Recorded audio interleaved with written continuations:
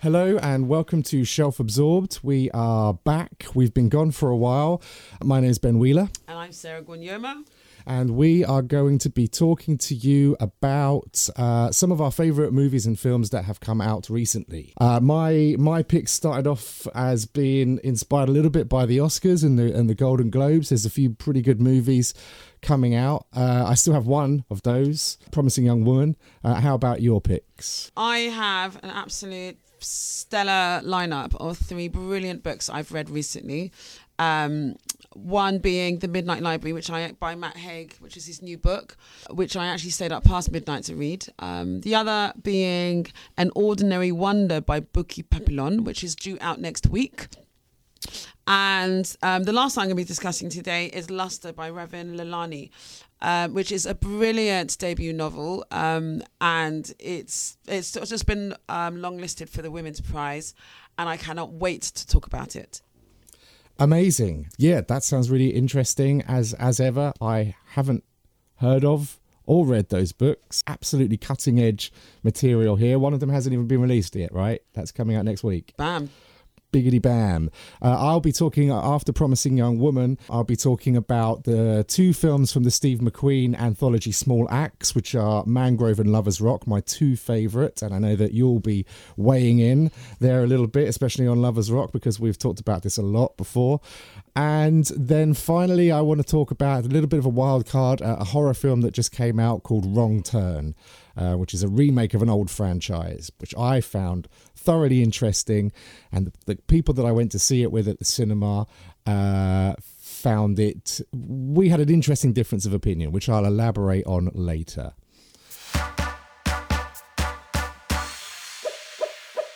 Shall we get on with your first book? Yeah, why not? So, The Midnight Library by Matt Haig. Oh my... Wowed. I stayed up, like I said, past midnight to finish reading this. Matt Haig is, as you all know or don't know, is an absolutely established author.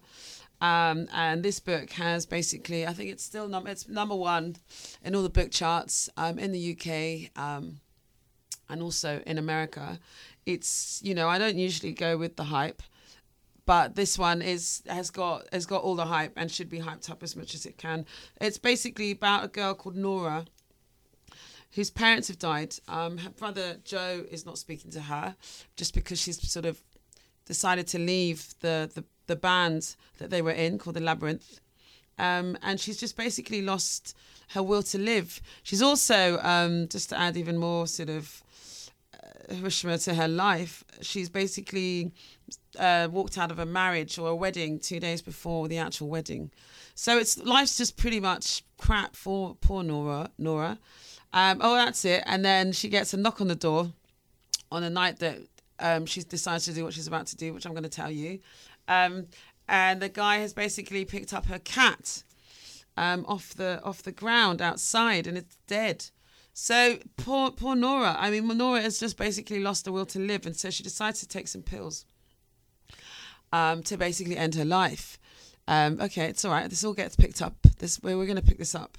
And so she takes some pills and she wakes up thinking that she'll be on the other side, but she's not. She's in the in-between world.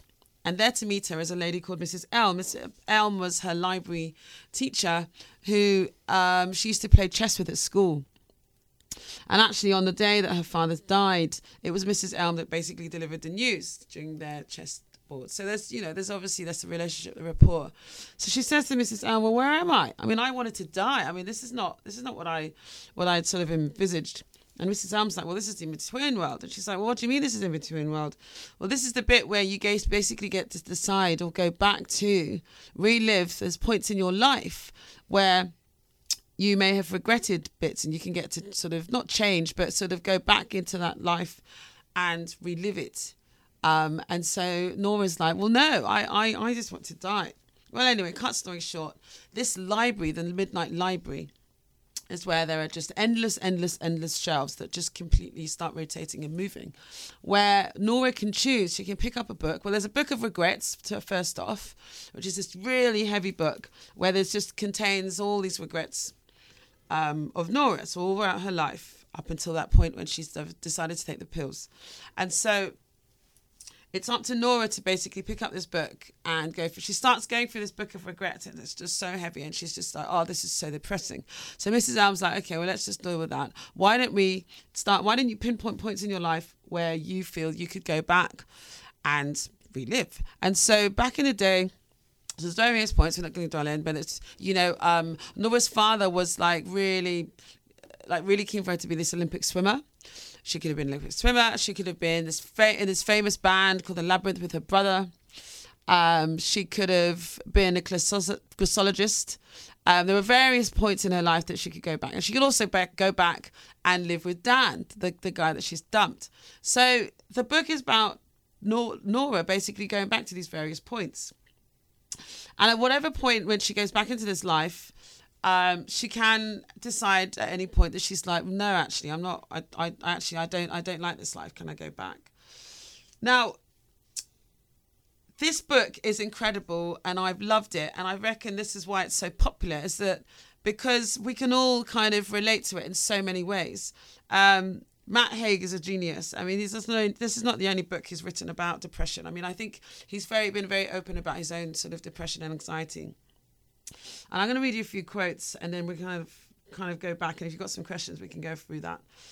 There's a point where she's talking with Mrs. Elm, and this is called towards the end of the book. It's about 75% in on my Kindle. She goes, she realised that she hadn't tried to end her life because she was miserable, but because she'd managed to convince herself that there was no way out of her misery. That, she supposed, was the basis of depression, as well as the difference between fear and despair. There's all these absolute blinding points in this book, Ben, where you're like, wow. Because we've all sort of had moments where you're like, oh, I wish I could have been a painter. I wish I hadn't studied development. I wish I could have been a musician. I mean, have you got points in your life where you've got regrets? Well, yeah, absolutely, man. I try not to look at them as regrets. I try and have a more healthy and balanced kind of retrospective philosophy on my life, and I think that they're all kind of important points. So I'm fascinated by this concept for a start, because there are certainly parts of my life that I want to go back and relive, and I'd enjoy that. I don't know if I'd want to change anything. So this idea of regret is an interesting counterpoint to that. But I like the idea of going back and reliving a little bit, like a greatest hits. Oh yeah, no, absolutely. And there's a point where Nora goes back and she's like this famous lead singer of this band, and she's like in Sao Paulo, and she's playing to thousands, and she's got 1 million followers. And you'd think that she's there's moments where she's like, wow, I'm really loving this, and she's apparently going out with this Ryan Bailey guy. But actually, I mean, she doesn't stay long there, because she obviously goes back to the Midnight Library. But towards the end, there is a part where she goes back into this life where the guy who delivered her dead cat, Ash, who runs, and he's a surgeon. She's going back to this life, and she's actually married to Ash, and they've got this beautiful little girl called Molly. And what starts to happen is that Nora begins to basically feel the emotion of love. And I'm going to read you this extract. And it goes something like this. So, you could eat in the finest restaurants. You could partake in every sensual pleasure. You could sing on stage in Sao Paulo to 20,000 people. You could soak up whole thunderstorms of applause. You could travel to the ends of the earth. You could be followed by millions on the internet. You could win Olympic medals. But this was all meaningless without love. Nora starts to feel like, well, actually, maybe I really want this life. This is where I feel actually most at home. But what happens is, and yeah, absolute spoilers going on here today, she doesn't get to live that life, but she gets to go back to the Midnight Library and decide, well, we're from here. This book is phenomenal. Believe the hype. I absolutely loved every single word. I've got it on my Kindle. I'm going to order it because I think everyone should have this on their shelf. Matt Haig is an absolute genius, and I'm hoping he's hearing this, because I'd love to sit down and have a chat with him, not just with this book, but on the whole sort of his whole way of thinking. Obviously, he drops in lots of he's big on philosophy. Thoreau's thrown in there lots. There's lots of obviously psychology. Like I'm not one to regret things in my life that, you know, I wish I could have done that. I'm like you, Ben, in that it's like, well, I don't want to regret, but if I could go back and change a few things, I would.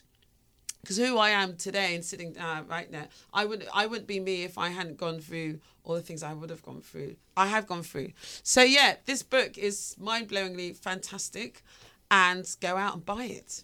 Sounds incredible, man. I think I definitely want to read that one. Yeah, it's an interesting thing, this idea of looking back. I was just thinking about it even more just after you asked me the first time, and I think speaking. Again, as someone who sort of suffers from anxiety, I really like looking back on things. Yeah. If I was ever to go back to some of my like best moments, my greatest hits, I probably wouldn't be enjoying them at the time. You know, I'd probably be like forcing myself to get through them, like a real push. Because I used to play in a band and I used to be terrified. I used to DJ a lot and I used to be terrified. And I used to be a lecturer and I used to be terrified of all these things. Yeah, well, like Nora, like Nora. I mean, Nora suffers the most heinous sort of panic attacks, which is why she basically quits the band, The Labyrinth, and then, you know, starts this awful sort of relationship with her brother, because it's like, you know, after the parents die, especially, like both parents as well. You know, he's just like, you left the band, we could have been so famous. And he just, you know, for him it was about fame, and for Nora it's just like she had this crippling anxiety. But I loved it. And, you know, it reminded me so much about, do you remember those books we used to read when we were younger, where it's like you could change the endings? You start and it's up to you could change a different ending. This is what the Midnight Library reminded me of, and I loved it. Hence why I've got massive bags in my eyes right now, which is great that no one can see it apart from you. But yeah, I stayed up literally till 3 a.m. to read it, and I like, there's zero regrets. Awesome. Yeah, I think they were called Choose Your Own Adventure books, right? Yeah. They were really cool. I used to love them. I used to read them all the time. So cool. Yeah, that also reminds me a little bit that film by a Japanese director called Koreeda, but I forget the name of it as ever. But it's like a waiting room, like an in-between place, a similar kind of concept, but they have to pick one memory to relive for the rest of their eternity. So maybe a little more bleak. But yeah, I'll try and remember the name of that for later in the podcast. Oh yeah, just quickly, just before we move on to your first film.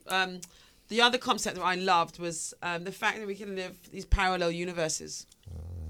That comes up a lot. Yeah, now we're talking. I'm starting a science fiction book club here. Not sure if that's your kind of thing, but I've been brushing up on a bit of Philip K. Dick. I almost said brushing up on a bit of Dick then, but that could have been misconstrued. On to my first film choice, and it's been nominated for the Golden Globes, and is now nominated for the Oscars, and I hope it's going to do well. There's some real good representation in the Oscars for female directors. This and Nomadland are in there.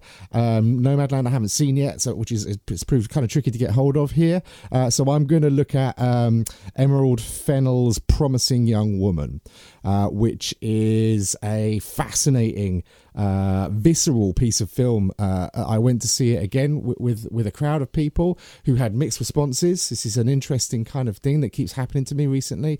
I came out feeling like I'd been winded, punched in the stomach or something. It was a really, really powerful experience for me.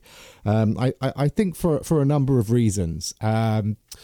So probably most people know it stars Carey Mulligan as Cassie, who is we know from the beginning of the film out on some sort of revenge mission to shame men who sexually assault women while they're drunk, right? Pretend that they're going to look after them, take them back to their place. So she goes to bars and clubs and pretends to be really drunk when she isn't, and when they get her home and try to do stuff to her, she snaps out of it. She gives them a damn good shaming and a bit of a bullying. That's like the Michaela Cole. Yeah, I May Destroy You. Yeah. Yes, definitely. And I want to talk about that, but another time, because I have to see that first. And I heard an interview with her. If anyone, I don't know, should we be plugging other people's podcasts? Louis Theroux's Grounded, the Michaela Cole one, is awesome. Maybe we could get hold of her as a guest star. She sounds really cool. Yeah, so I've had a few spoilers of that already because they talked about it a lot, but so I know pretty much what it's about, but It's I really incredible. want to see it. It's incredible. She is incredible. She is, yeah. So that's the central conceit of the film.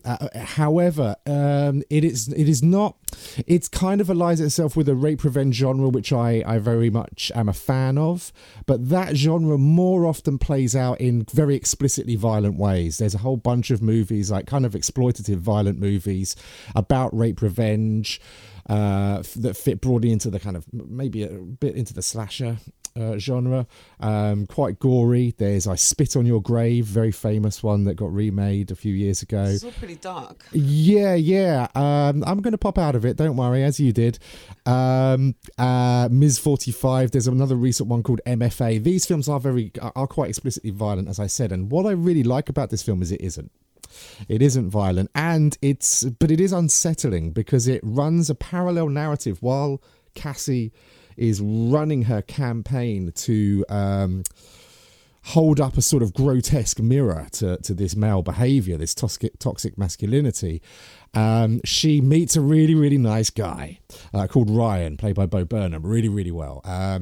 And they start like a little rom-com-y relationship. So there's a very sort of almost unnerving and unsettling mix of genres here, a rape revenge and a rom-com. And I thought it played out exceptionally well. It makes you a little uncomfortable, but and I'm sure it's uncomfortable viewing for victims or survivors. You know, it was uncomfortable viewing for me for a different reason, just looking at all this kind of toxic masculinity and being a boy, you know, a man, should I say. 43 now, really shouldn't be referring to myself as a boy, sign of my arrested development. But yeah, I found it absolutely fascinating, and the way that the narrative progresses. I really don't want to talk too much about that, but I think it's an interesting film. I think it's an important film, like the book that you just suggested. It's received a lot of hype. It's got Oscar buzz. There have been some critics that kind of say that it scratches the surface without really going deep enough, but I don't think that was the aim of the film.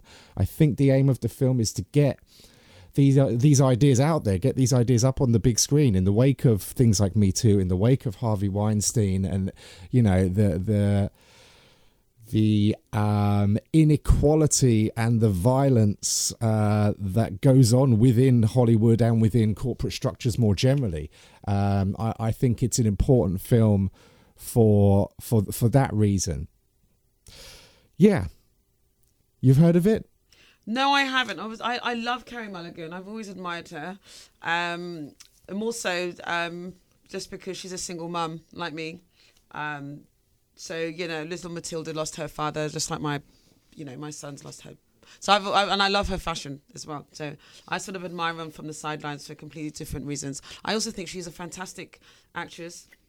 Films she's chosen, she's very picky about the films she chooses, and I like that. She just doesn't go for like the big blockbuster kind of mundane sort of let's just fill seats. She's very particular, and so I'd be interesting to watch this movie. It's really a shame that we can't get a lot of these movies here in Fiji. I really would urge you to watch Michaela Cole's BBC series because it's just, I smashed it in like one sitting. She not only did she write it, she directed it as well. Yeah, it stars in it, and it's all based on her own experiences. Yeah. So, like I said, back at you. I'll recommend the grounded interview that she did with Louis I'll definitely Theroux. go check that out. Carey Mulligan is fantastic, though. Like you say, there was a very interesting thing in the press which kind of proves like how crazy that sexism is. That said that. This journalist kind of suggested that she wasn't really hot enough to play this role, which is kind of crazy for all sorts of reasons, man. You know, and highlights exactly the sort of problems that so many of these really cool films at the moment are raising into the public. Yeah, no, absolutely. And I think it goes beyond that. I just think we're at this current time, and we're not going to go. Today's not about going into what, all the A's and the B's and the C's that are going on in the world right now to do with racism, sexism, but there's a lot being flushed out right now, and I think it's great. I think it's brilliant that these conversations are being had, whether or not, on social media and the news, and people rising up, demonstrating. It's great, because I think a change had to come, and I feel that it's coming, and I'm really excited about it all. I think we're definitely on the cusp. Yeah, it's troubled times, but I think I mentioned this before. From these troubled times, often we forge kind of new ideologies, right, and new ways of looking at the world and dealing with the world, and importantly for our discussions, representing the world in literature and film. Yeah. What's your next book, man? Speaking of representation, my next book is by a gorgeous author called Buki Papillon, and it's called An Ordinary Wonder. I was luckily gifted this book by Dialogue Books. It's out next week. An Ordinary Wonder, a stunning debut. It's a story about the life of a Nigerian twin girl called Otto, who is forced to hide her intersex identity. So just to reiterate, Otto is a twin with her sister Wura, but Otto is recognised as a boy just because she's born with both parts, but not. I mean, the male part's not fully grown; it's just a bit, but the female part is fully grown. And what happens is that as she gets older, I mean, she doesn't. So she'll start to sort of grow boobs, but she won't necessarily start to menstruate. But she's attracted to men, but because of the society and the religion that she's born into, it's such a harsh reality. I mean, so from birth, she recognizes herself as a girl, and she's desperate to wear what her sister Wura's wearing. She wants the pink dresses, she wants the necklaces, and when it's found out that she's caught by her mother once, her father just goes berserk and actually deserts the family and starts a whole new family with another woman, which completely sends the mum into an absolute rage because she's completely in love with this man, not because he's rich, not just because of the fact he's rich and really powerful in Nigeria, but because she's just completely in love with him. And there begins this journey for Otto, where she's on a daily basis basically verbally and physically abused by her mother. And it's awful, the daily abuse. Her sister Wura tries to protect her as much as she can. It gets to the point, though, that Otto is she's very intelligent. And she figures out, well, actually, if I do really well, I could go to this international school, this boarding school, and be away from the mother. I'd be away from and actually be free. And so she does. She basically convinces her mother to go to this boarding school where she meets other students. It's a boys' boarding school, by the way. And she ends up falling in love with her roommate, Darren. Darren doesn't know about Otto being a boy. And it's just mind-blowing on so many levels. And interwoven with this story is this kind of sort of Nigerian sort of mythology, sort of folktale. So in her dreams, Otto has this gorgeous kind of mermaid fish sort of character called Yemeni, who comes and basically, is basically her protector and reassures her that she's going to be okay. And there are, I don't want to give away too much, but I end up giving away too much because I talk too much, and because I love this book. So you've got these beautiful sort of fables, but just interwoven into this everyday story. And gosh, I mean, from the get-go, you're siding on with Otto, and you're like, well, how, she wants to be a girl, and there's one incident where she's attacked at school, and there's this expat doctor who basically gets to see how and why she's different, but treats Otto very normal, and Otto's basically taken back because all her life she's been told she's basically like a freak of nature, and And I get quite emotional because it's, I'm sort of recalling parts of the book where you're just like, God, you're like, I really, you really feel for Otto, and you're thinking, this has got to all sort of end. How is this all going to end for her? And the doctor starts to explain that, if you leave and, out in countries like America, you can actually be fixed. You can have these operations. And this just blows Otto's mind. And so that's basically where she starts to head. And there's this one teacher called Mr. D who becomes this father figure for her. And, when her parents basically oust her out of her house. And Otto ends up living Mr. D. And Mr. D ends up being one of many saviors for her.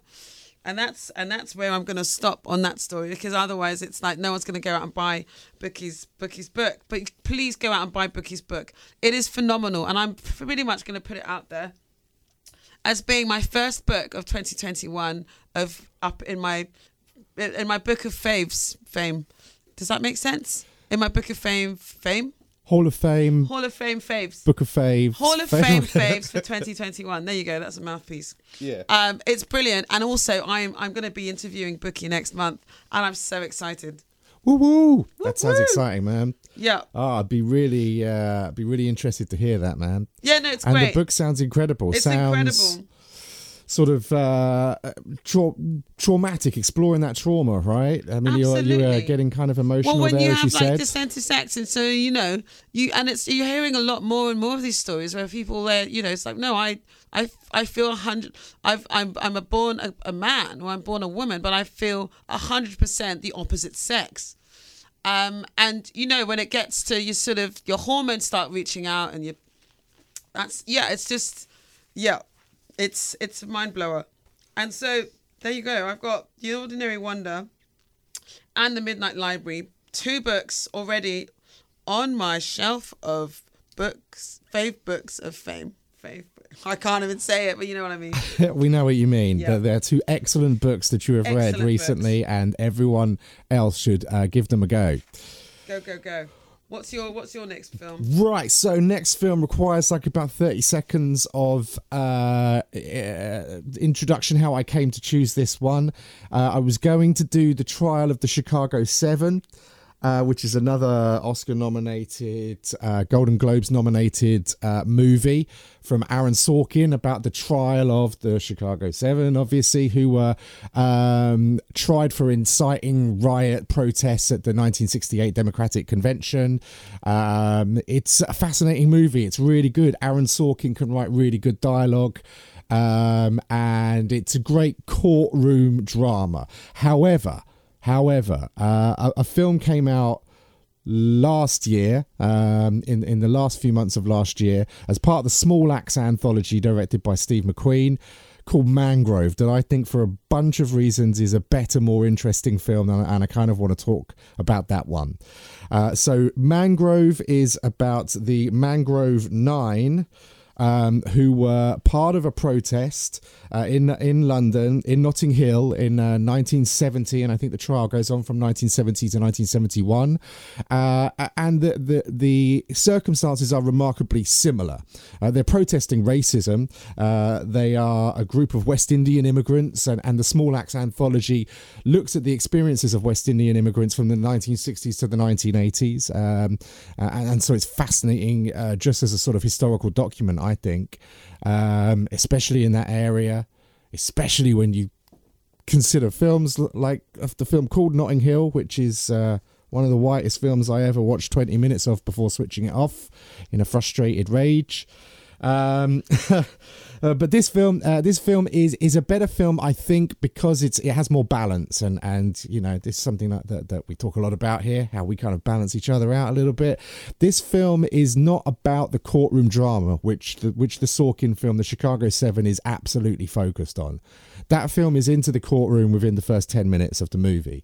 This film takes about an hour. You get an hour of the experiences of the characters in Notting Hill. Frank Critchlow, played by Sean Parks, who created the Mangrove restaurant in Notting Hill as a place where those West Indian immigrants who suffered racism and suffered been ostracized and been rejected access to so many places could have a place where they could relax a place that was communal, a place that felt like home. And the film is basically about the way that the place is constantly raided as being a haunt for criminals and prostitutes and drug addicts. It focuses very much on one particularly nasty racist cop who is played by Sam Spruill. He's called PC Frank Pulley, and man, he's a nasty piece of work. We have a whole hour of this set up before we get into the courtroom drama, and I think, I don't know, there's a kind of humanity about it. There's a lack of showiness that I think you get from Aaron Sorkin's material generally, you know.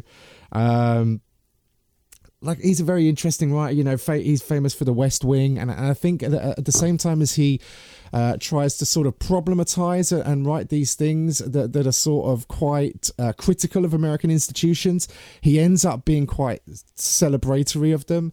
There's a feeling at the end of the trial of the Chicago 7, like there's been some kind of moral victory in 1968. 1969, whenever the trial concluded. I know it dragged on for a while, and it's a moral victory that's problematic when you just look at the historical nature of the film. You look at, you know, what has happened in the 70s and 80s and 90s, but also in the film itself, in its representation of race. You know, the almost dismissive way that the Black Bobby Searle, the Black Panther's character, who is a member of the Chicago 7, they're all lumped together, but his treatment, being bound and gagged in court, for example, is given.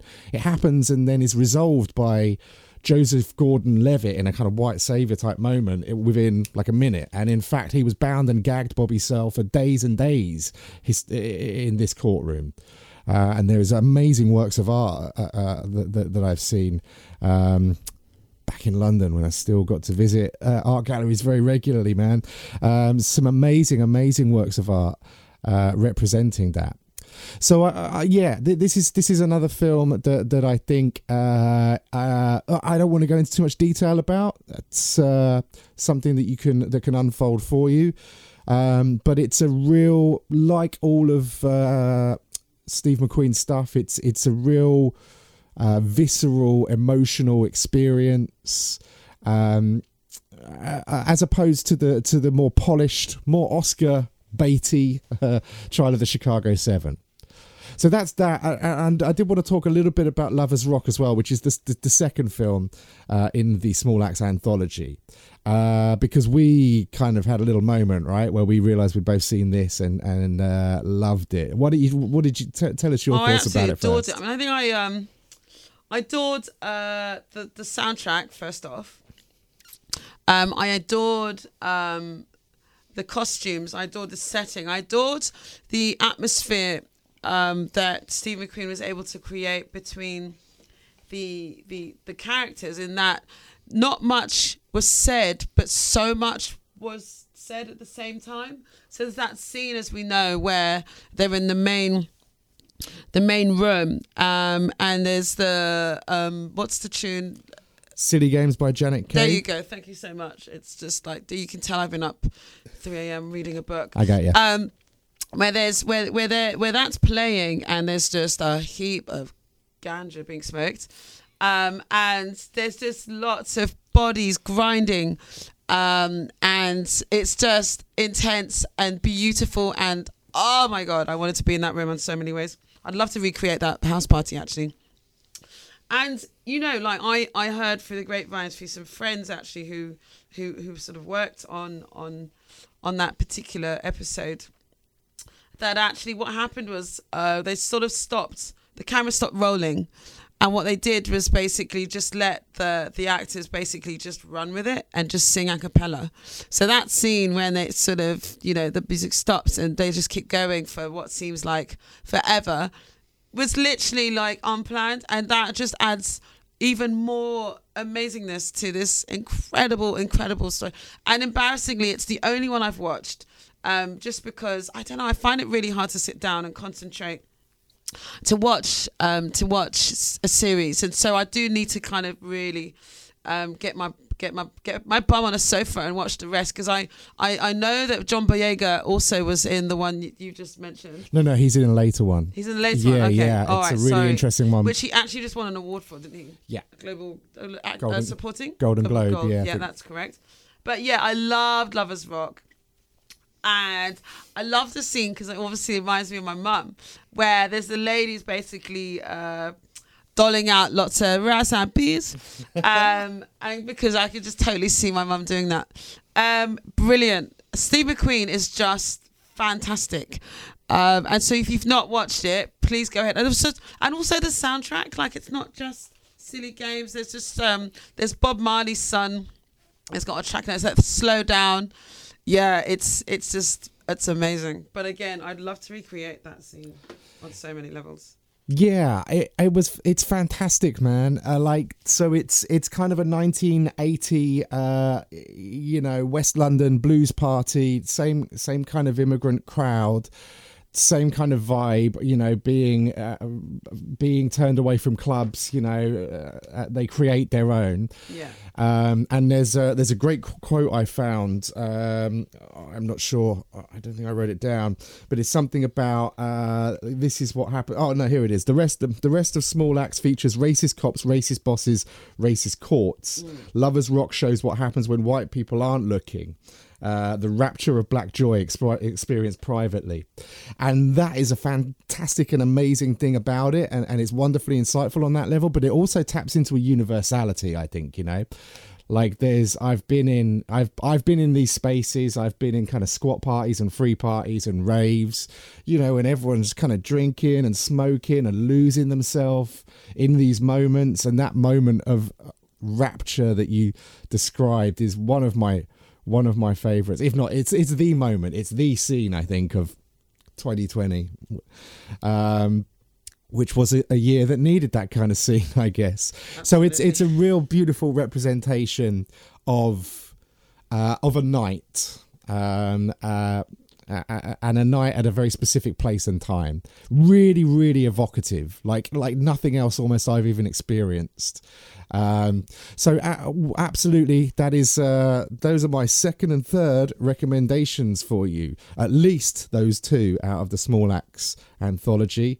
But Mangrove is like 2 hours long. Lovers Rock is just over an hour. The rest of them are about an hour. So it's a doable thing. Get yourself a weekend where you want to experience something like this and then experience it. I'm going to do that.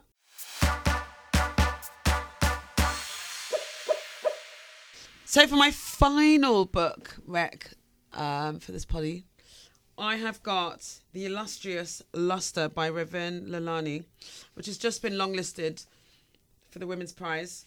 Oh my goodness. Again, another book that I was sent last year as a proof, and it blew my mind. It blew my mind, my head, everything off reading it. It is just incredible. Another debut. I have to say, there are these writers coming out. I mean, I'd love to write a book one day, but I'm feeling really intimidated at the thought that I'm going to be up against these incredible writers, because like the talent at the moment is just insane. I'm loving it though, because it's just like there's so many ideas out there, but Luster is just wow.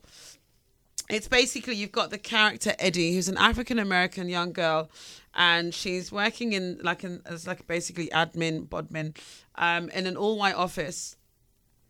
And she's basically sleeping around. She is just doing her thing. And Ravin Lalani is not shy on details as well, just as a kind of, so you're looking for a sort of kind of soft, maybe medium porn. This is your book. You've got sexual, racial, everything, politics in this. You've got the fetishism of black women. So Eddie basically ends up sleeping with her boss, and that just kind of gets her into all sorts of trouble. And fast forward, and she basically ends up going on a date with a guy called Eric, who's married, white, middle-aged guy, to a lady called Rebecca. And let me just backtrack a little bit on this one. So Eddie Eddie wants to paint. She should be painting. She should have been a painter. But it's just not gone into that. So, we were talking about the Midnight Library, about, coulda, shoulda, woulda, regret kind of thing. Eddie should have been a painter. So she wants to go back in time. I mean, I think she would have ducked into that life and been a painter. God, and there's all sorts going on this morning. Anyway, so Eddie meets Eric. And he's, like white suburban, married to Rebecca.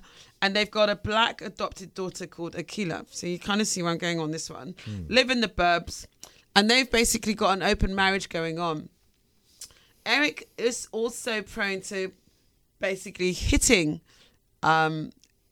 Eddie. Yes, this happens a number of times in this book. Which, yeah. But this is not the book club to discuss this. I'm just talking about this book. And what made me kind of like, wow, because there are just so many wow moments. There's that moment. There's Eddie's sort of basically sleeping around the office. There's the fetishism of black women. And then there's the politics around having an open marriage. Like, how do you even go with that? And I'm just going to read you an extract from this book, just to kind of give you a context of what's going on. So the scene is basically Eric has gone away for work. And Eddie has moved in with into Eddie's family home. So Eddie is now with Rebecca and Akila. But Eric doesn't know that Eddie is living there. So it's all going to be a bit of a shock. But anyway, let's go with this. After another measure in corpse, I follow Rebecca into the kitchen and watch her portion ingredients. She pushes a clove of garlic in front of me and offers me a knife, blade first. When I take the knife, a thought comes to me fully rendered, complete with texture and aftermath. I could, in the right state of mind, murder her and carry on with my life. Really, it would be her fault for inviting a stranger into her house and providing the knife. Her composure is infuriating. I start to tell her that when I fuck her husband, I'm the one who does the fucking. But the impulse passes and I spoon the garlic into the oil. The sirloin follows, and as the potatoes are coming out of the oven, one of Rebecca's big oven mitts slips off and onto the floor. She sucks the burnt finger and then forgets about it to take a bite of the steak. She offers me her fork and I follow suit, the meat bloody and tough. It is the best thing I've eaten in weeks. I close my eyes. When I open them, she's smiling. So, how long have you known Pradeep? I say, and she tilts her head. I don't know, a few years. He's a good kid, she says. Good kid, a little gooier than the rest of the words. You like him? He's young. He hasn't been disappointed yet. Sometimes I forget what that looks like. Optimism, she says. And I want to ask her how old he is, but I refrain. Why do you ask?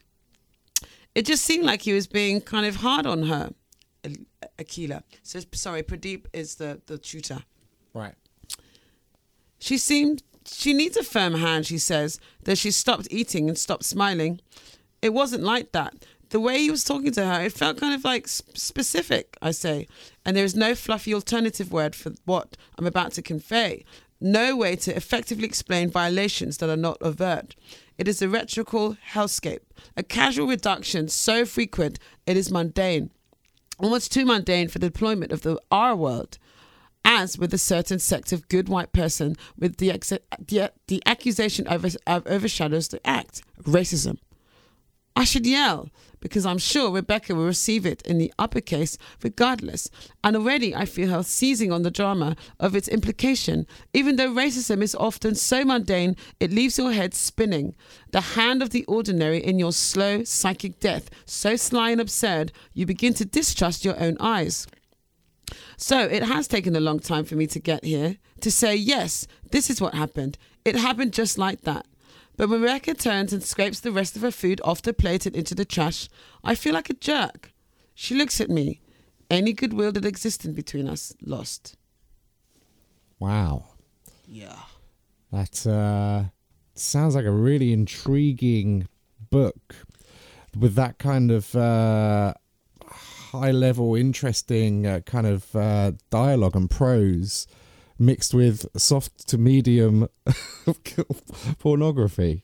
Yeah, absolute. And like what Ravina Lani does very well is like the dialogue between, for example, I loved the dialogue because Rebecca is very much aware that Eddie is fucking her husband, and so the fact that Rebecca is now okay with, well, she's not okay. She's absolutely not okay with Eddie living under the same roof of her. And there is a scene actually where, Eddie and Eric, do have sex in the house, but it's a case of like, yeah, there's just so much going on, and like the tension. There's just such a build up, but it's also like there's just known truths amongst this open marriages. So, I mean, each to their own. If you're into that, that's fine, but you're just given a real insight into how this could maybe work or not work. And then you've got Akilah, who you also think like, well, has Rebecca brought Eddie into this mix because she's got this black adoptive daughter who's got like no one knows how to do her hair first off. And so does she see Eddie as someone who's going to be this role model for Akilah?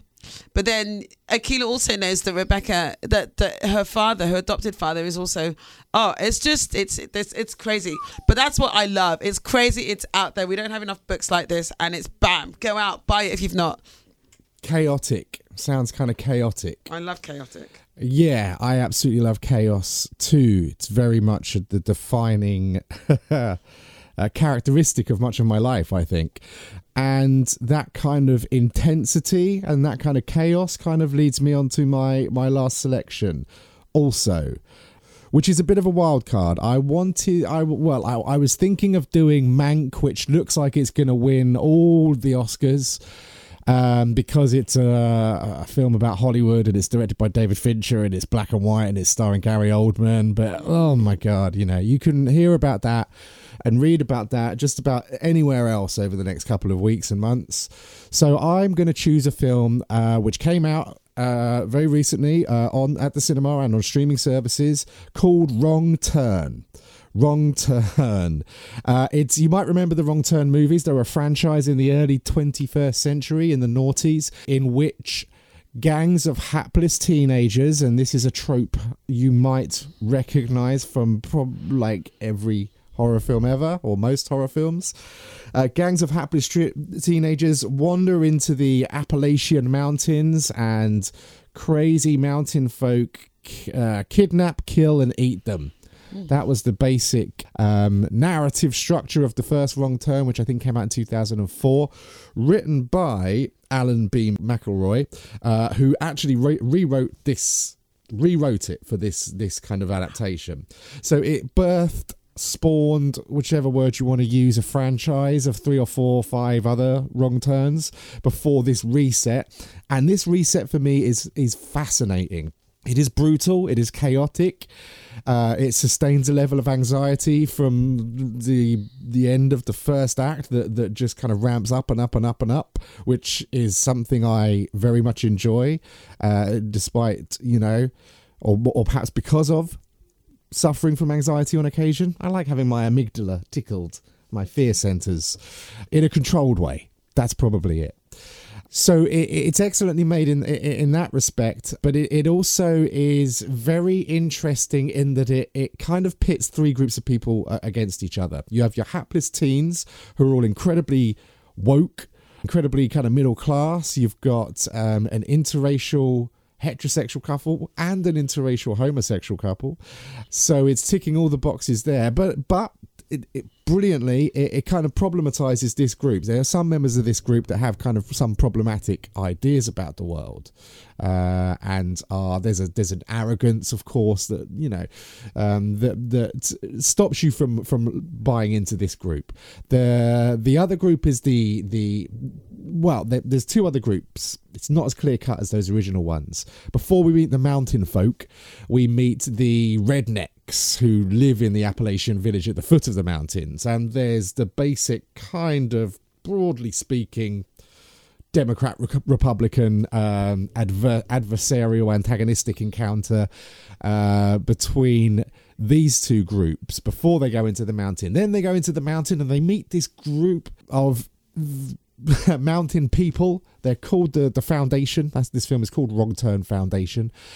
And they have retreated from society long time ago and started this community, this like utopia in the mountains, within which they never venture down, and the people at the foot of the mountains never venture up. So what this group seems to represent to me is, as I said, there's a broad kind of left-right wing thing going on. What this group seems to represent to me is more extremist groups at work in America at the moment. So there's definitely kind of a QAnon type of feel to it, but also the kind of extremism of groups like Antifa as well, I guess, because, the left and right both have their idiots and extremists. And this, one of the kind of basic ideologies that the foundation have is a kind of fairly socialist, each according to their needs, each according to their abilities type deal going on. But they also have like a really, really brutal system of justice. This is a horror film, don't forget. And so there is a lot of violence, but for me that's an interesting representation of contemporary American society at the moment too. There's a lot of violence right now, and there has always been a lot of violence. This is not something that is exclusive to America, of course, but as an American film, that's how the social commentary roles. I think there is something very interesting that I think in terms of the violence is often depicted off screen. So these violent things happen, and almost like we're flinching, we don't see them. We see the before and after, but not the actual act itself, which also fascinated me as well, because I think that's an interesting representation of contemporary violence and media, how we get the build up and we get the aftermath, even if we haven't been at an event or seen a thing happen ourselves. So anyway, it's this really interesting dynamic, and I thought it was a really, really interesting film, and possibly one of the most brilliantly insightful social commentary, horror, slasher, revisionist of its own genre, at the same time as holding up a grotesque mirror to contemporary American society I'd ever seen. But when I finished watching the film and turned to my friends, they had really wildly different ideas. They thought it was like the dumbest movie they'd ever seen. So, and most of the reviews that I have seen and read in 99% of publications say it's kind of dumb, or that it tries to do a bit too much and kind of collapses under its own weight. I would highly recommend that you watch it and decide for yourself, because I think it's brilliant, man, and I love a brilliant horror film. It's up there for me with the Ari Asters, those kind of films that have reinvented the genre of horror for me a little bit in recent years. Films like Hereditary, films like Midsommar. They are very interesting explorations of grief and trauma and family kind of relations. This is a good old-fashioned slasher, gory social commentary horror, which back to the days of things like George Romero, Night of the Living Dead, Day of the Dead, Dawn of the Dead, etc. So yeah, that's my wild card, man. If you don't like horror, you won't like it, but if you do like horror, you might love it. How about that? Brilliant. Sounds horror. Sounds horrible. Yeah, it is. It's a peculiar thing, I think. I often wonder about talking about horror, because it seems like a much maligned genre. Many people get immediately turned off by it, but for me, get turned on. I get very turned on, absolutely. Well, it explores the desires and the anxieties that we have both individually and collectively in a way that no other genre is able to, and I think for some people that's just maybe a bit much. For some people it's the violence, the explicit violence, but I think more often the disturbingness comes from exploring these issues which we would rather repress and not deal with, and I think that's unhealthy, man. I think we should open them up for discussion via not only horror films, but the kind of books that we talk about. I mean, all of these films that I've chosen, and many of these books that you've chosen, are about grief, about trauma, about race, anxiety, depression, racism, violence. Yeah. So these are issues that we have to deal with in our lives. And yeah, I think the more we talk about them, and the more stories we tell and narratives that represent these issues, the better off we are.